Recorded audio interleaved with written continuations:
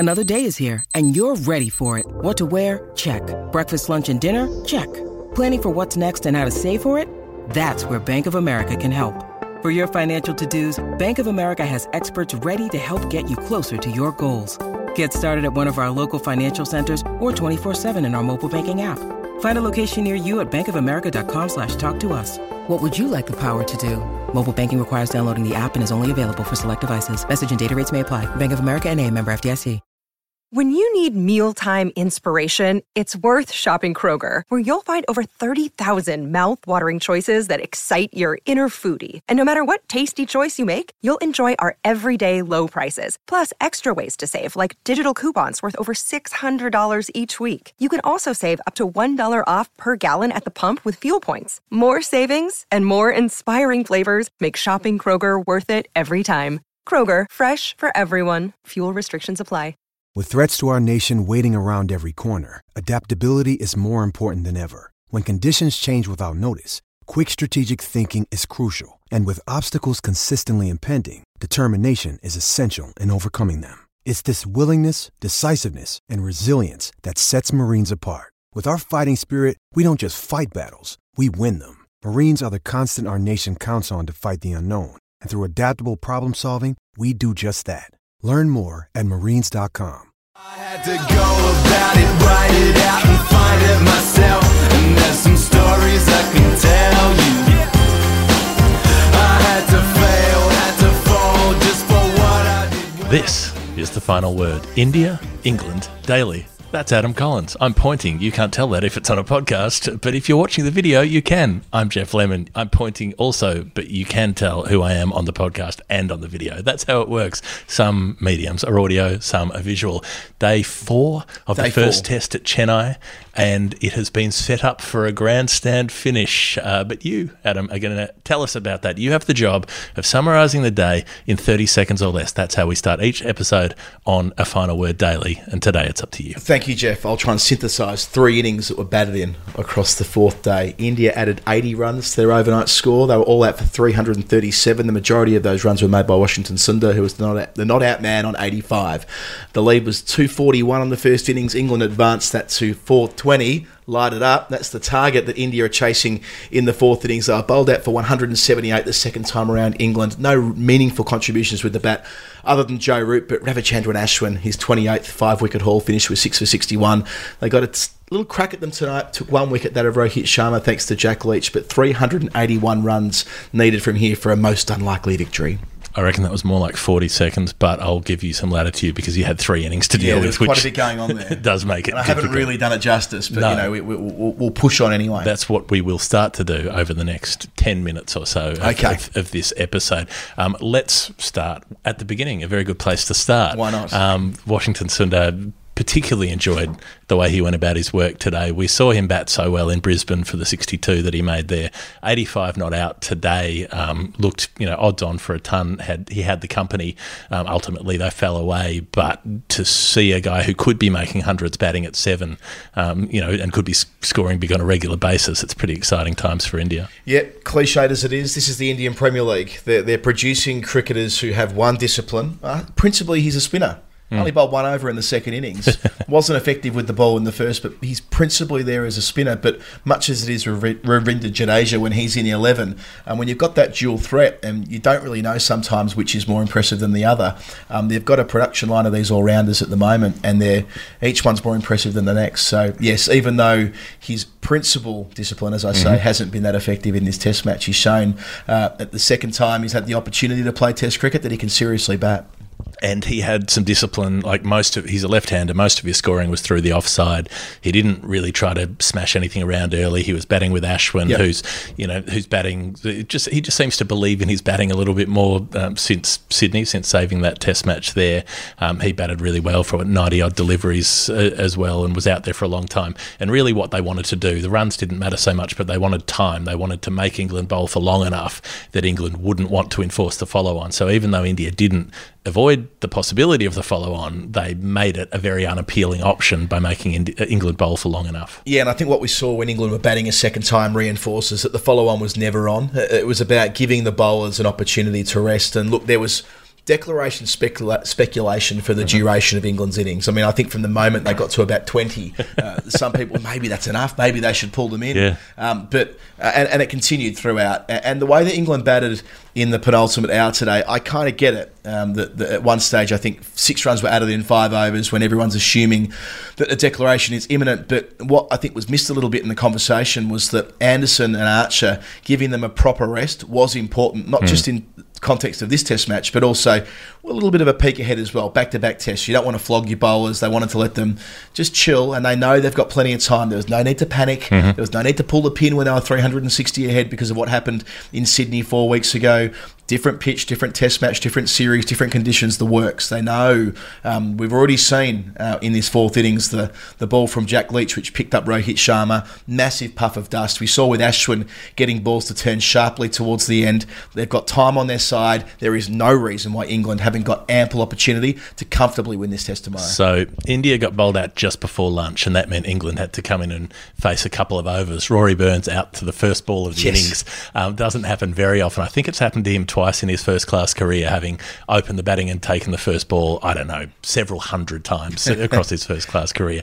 And it was Ashwin who was bowling. So Nadeem and Ashwin started off with the ball, spinners with the new ball to get that bounce because Virat Kohli wanted his quicker bowlers to get it reversing from about the 10th over, which is what was happening with very rough conditions out there. But Ashwin, lovely line, first up to the left-hander, turned one away, got him caught at slip, and away they went. And Sibley at short leg followed not long after the break. Yeah, I think the best ball that he bowled today was the one to get rid of Ben Stokes, just holding it back, that extra flight. We talk a lot about how Ashwin thinks through his wickets. Well, the previous over, Stokes had elevated, I think it might have been Nadeem, back over his head for 4, one bounce 4. And Ashwin's like, right, this is the right time to hold the ball back, put it above the eye line, and taken nicely by Rishabh Pant. So again, it speaks to this body of work he's putting together, so well put together as well. 28 5-wicket hauls, which you'll go through in a bit more depth in a moment. But even though it might not be the most important bag he takes in his Test career, he's in the series, and you can't understate how important that is. That he didn't have a great time of it the first time around, but 6 wickets here, he'll start the next Test match, irrespective of what happens tomorrow. He'll start the second Test match knowing that he's got it over a number of the England players, at least as far as having got their wicket a few days earlier, and that does count for something in a series, I think. I thought it mattered that it wasn't entirely on England's terms. They didn't get to choose when they declared. They did get bowled out for 178. A fairly poor showing in a lot of ways, because really the middle order they were just there to slog away. Ollie Pope was playing reverse sweeps from outside his leg stump and switch hits and whatnot and hold out to cover, I guess, although it was basically mid-wicket the way he was playing the ball. Yeah. And there was that sense that they didn't really care what happened, but Ashwin was still able to say, well, you don't get to just bash us around until you're ready to declare. I will bowl you out. The innings will end when I say it ends. Yeah, I think that they were kind of nimble a little bit, England, when you've got Root, who made it to 20 in 8 balls or something like that, 3 early boundaries, and he was at 40 off 30 balls and ultimately out for 40. It looked really good. Fantastic. It again looked a step above everybody else, and to put on 258, 268 in the match. That's right. Pretty ridiculous numbers to haul in, and he looked great until he got one that kept low from Boomer and nailed him leap before wicket. Yeah, and I think if one of those players really takes off, be it Stokes or Root or even Pope, you mentioned him, he made 28, and the ball before getting out, that was a glorious switch hit through mid-wicket, through cover, depending on how you interpret it. When it's a switch hit, I think it's technically mid-wicket, right? I think we've agreed now, haven't we, that if you've changed posture before the ball was bowled, your offside becomes your leg side and vice versa. Anyway, I think a matter of technicality, but caught by Rohit Sharma in close from the next ball. If any of those guys take off, I think it's a different equation. Or if Butler gets more strike, that was probably the main issue with Bess, is that he couldn't turn the strike over because Ashwin especially was bowling so tidily. So yes, they didn't get to declare on their terms, but they did make 178 runs in 46.3 overs in pretty tough conditions with the ball puffing out of the dust. So they did what they needed to do. They batted for long enough to give their bowlers a rest. They got the target above that 400 mark, 420, which of course is, a record. We always go back to that 418 mark, but psychologically it would be the biggest chase of all time. And even though India bat deep and they don't give up and they play a brand of cricket which is so attractive at the moment, especially at the back end of a Test match, I think England ticked every box they needed to. Even if it doesn't look pretty, they got to where they needed to be. On this surface as well, with the ball starting to turn quite a bit, Shabazz Nadeem, the left-arm spinner, was absolutely pinging them out of the foot marks by the end of the day. No one's making 400 on the last day on that. Feel pretty confident in saying. But Ravichandran Ashwin, 28 5-wicket hauls. He's seventh, or there's 7 players ahead of him on the 5-wicket hauls list. He's nowhere near in the top 7 of wicket takers in Test cricket. Right, There's probably 20 plus players ahead of him, but he's taken them in bags, and he's done so even though he's in the 380s as far as Test wickets go. The man ahead of him on 35 wicket hauls is Jimmy Anderson, who's taken over 600 wickets and who was the last man that Ashwin got out today. That's his 6th wicket to fall today. Nice. So Ashwin could be chasing down James Anderson with a couple more good Test matches, even though he's played he would have played half as many Test matches as James Anderson. 75 Tests, and Anderson's up in the 150s, now high in the 150s. Yeah. He played his 150th last summer. So I mean, it's extraordinary in the way he's managed to take his wickets in such big clumps. Yeah. And I suppose that, again, talks to the idea that when he gets on a roll, the psychology of Ashwin, isn't it? I mean, he can really get in players' heads and get in teams' heads collectively. I remember watching him at Bangalore back in 2017, that 6-wicket burst that he went on, not from nowhere, like he'd been bowling well, but once he got on top of Australia that day, it was game over in the space of an hour. He's got form on that front, and I think, as I mentioned before, that he's in the series. Yeah, they went for 578 in the first innings, and he bowled, I suppose, the better part of 50 overs and went around a little bit, and Root played him with control throughout. But the fact that now he'll go to the second test, and even if they lose tomorrow, they will know their number one bowler is fit, firing, and right in this series. Rohit Sharma was dismissed before stumps, hooked Jofra Archer for 6, smacked him for another 4 if the pull shot was playing the short ball well, and but then he was out just before the close, so they're 1 down already. Yeah, the first pull shot he didn't get all of. I mean, had it been a fraction higher on the bat, it would have been a top edge. And the next ball he hits a classic. I described it on the Guardian live blog as like the quintessential one-day international Rohit Sharma pull shot. The swivel, where it seems as though when it hits the grandstand, it's still going up. He strikes the ball so well on that angle. But next over Leach, and it was described nicely by Nick Knight on the commentary, he bowled 2 deliveries to Rohit Sharma in that over that landed in almost the identical spot but went straight on with the arm,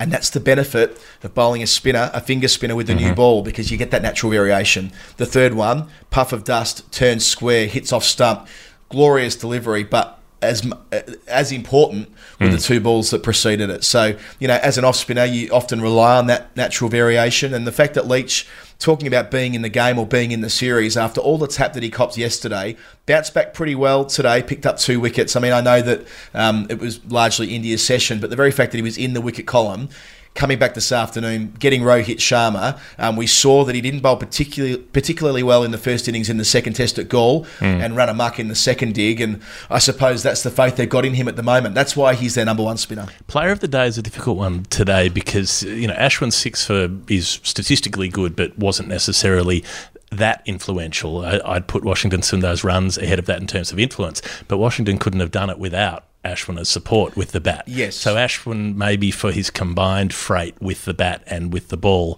maybe that gets him across the line as the most important player of the 4th day. Yeah, no complaints from me. I mean, I just love him. I mean, I just think that he brings so much to the game as a thinker around the game, as someone who writes about the sport. I mean, all the post-series interviews after they beat Australia, all the intimate detail he goes into. I love it when he has big days like this. It's validation for the work, and he's not someone who relies on pure talent or just working hard. So goes the cliche. He's thinking as well, and he gets his rewards on days like today. And I should say, before I move on a Chennai pitch, and this was pointed out to me by a couple of people watching on television, a beautiful colour of orange. When you're watching test matches at Chennai, you want them to look orange on evening 4 and day 5. Yeah. And this pitch has that glorious tinge to it at the moment. You want to be saying, is that Chennai or Roland Garros? I just can't tell. Is Gustavo Kuerten about to slide into frame? Is Thomas Muster about to open the bowling tomorrow? Arantxa Sanchez Vicario is going to be... Gustavo Kuerten might get the new ball. Who's to know? The great Brazilian. You could say when he clobbered a tennis ball, it was a Brazilian wax. Anyway, nonetheless, the Hall of Fame for today. What are our nominations for the Hoff? Well, I've got couple. One was that Jared Kimber, our dear friend and colleague, on Twitter, accurately predicted before James Anderson walked out. They were having a chat that the camera was on Joe Root constantly through this painful declaration speculation on television. Oh God, how boring was it? You're like, they're not going to declare. They've got a set amount of time they want to bowl. I mean, Joe Root is sitting there literally with his feet up at one point, wearing a will singlet, he declare next having over? a cup of tea, not in his whites. And then he ran downstairs briefly and came straight back again, and he was still in the training shirt. And he talked to James Anderson, and they were trying to decode what they may have been talking about. And Kimber put on Twitter, "We know that what they're really saying is, am I going to reverse sweep first ball? Yep. And what does he do? First ball, reverse sweep. He's out second ball off a leading edge, but he did as Kimber prescribed. A close watcher of the game, getting it right. I liked the fact that when Ashwin got the wicket with the first ball of the innings, that was the first time in over a century that a spinner had taken a wicket with the first ball of an innings. It's only happened twice before. One was the brother of Charles Bannerman, Alec Bannerman, getting knocked over by our friend Bobby Peel back in the 1800s. So it only happened twice before, and 100 years later, there it was. Bobby Peel after urinating on the pitch, I'm sure, as was his trap. I can hear Winnie crying in the next room, so we better wrap this up pretty quickly. My last Hall of Fame nomination is purely to lay a marker that I just think we've seen so many botched third umpire processes in the last couple of months of Test cricket. I don't know why. I can't account for why, but the Dom Best dismissal, I don't really care whether it hit the bat first or the pad first. For mine, it was the way they skipped through the Snicko technology when that Snicko bit was where the most doubt lied. It was clear that it was inconclusive from that, and yet it went straight back on the field. I don't really care whether it's out or not, and I put this on Twitter. All I care is that if you're going to have a DRS process in place, go through it deliberatively. There's no rush. Once you're there, go through every step. Take it seriously. There's no point for mine having it if we're kind of doing it on gut feel. And that's what that felt like to me. Online scandal. We disagree. I thought that was fine. And I thought it was good they moved through it expeditiously because I thought you could clearly see on the first replay that his bat has pushed his pad forward, the ball's hit pad before, and the Snicko just confirmed that the contact was there. But it didn't, though. The two-dimensional pictures often are deceptive. We see that with close-in catches. So I thought can't tell. But the Snicko was the bit where you saw the spike before it hit the pad. So, of course, it might have kissed. I mean, but it couldn't have hit the bat because the bat was behind the pad. So whatever it hit had to be pad first. No, because it was. That's what I'm saying. It could have kissed either. But the point is that as the ball is passing the bat, at the exact time there's a spike, which means that it needs further interrogation. It's meeting the bat. It was coming. It needed further interrogation. The replay that I watched a number of times, you can't draw a conclusive you can't draw a conclusion from what you saw, and that was looked at. It was moved straight on. I'm saying, why not look at two or three angles? Why not go through the full process? Why not look at all the technology at their disposal before making the call when we know that two-dimensional pictures front on don't tell us anything? We've learnt that over a number of years. I thought that picture did tell us things. But my other nomination is Ishant Sharma coming out, who we know is a sort of grope forward and defend sort of, tall, fast bowler.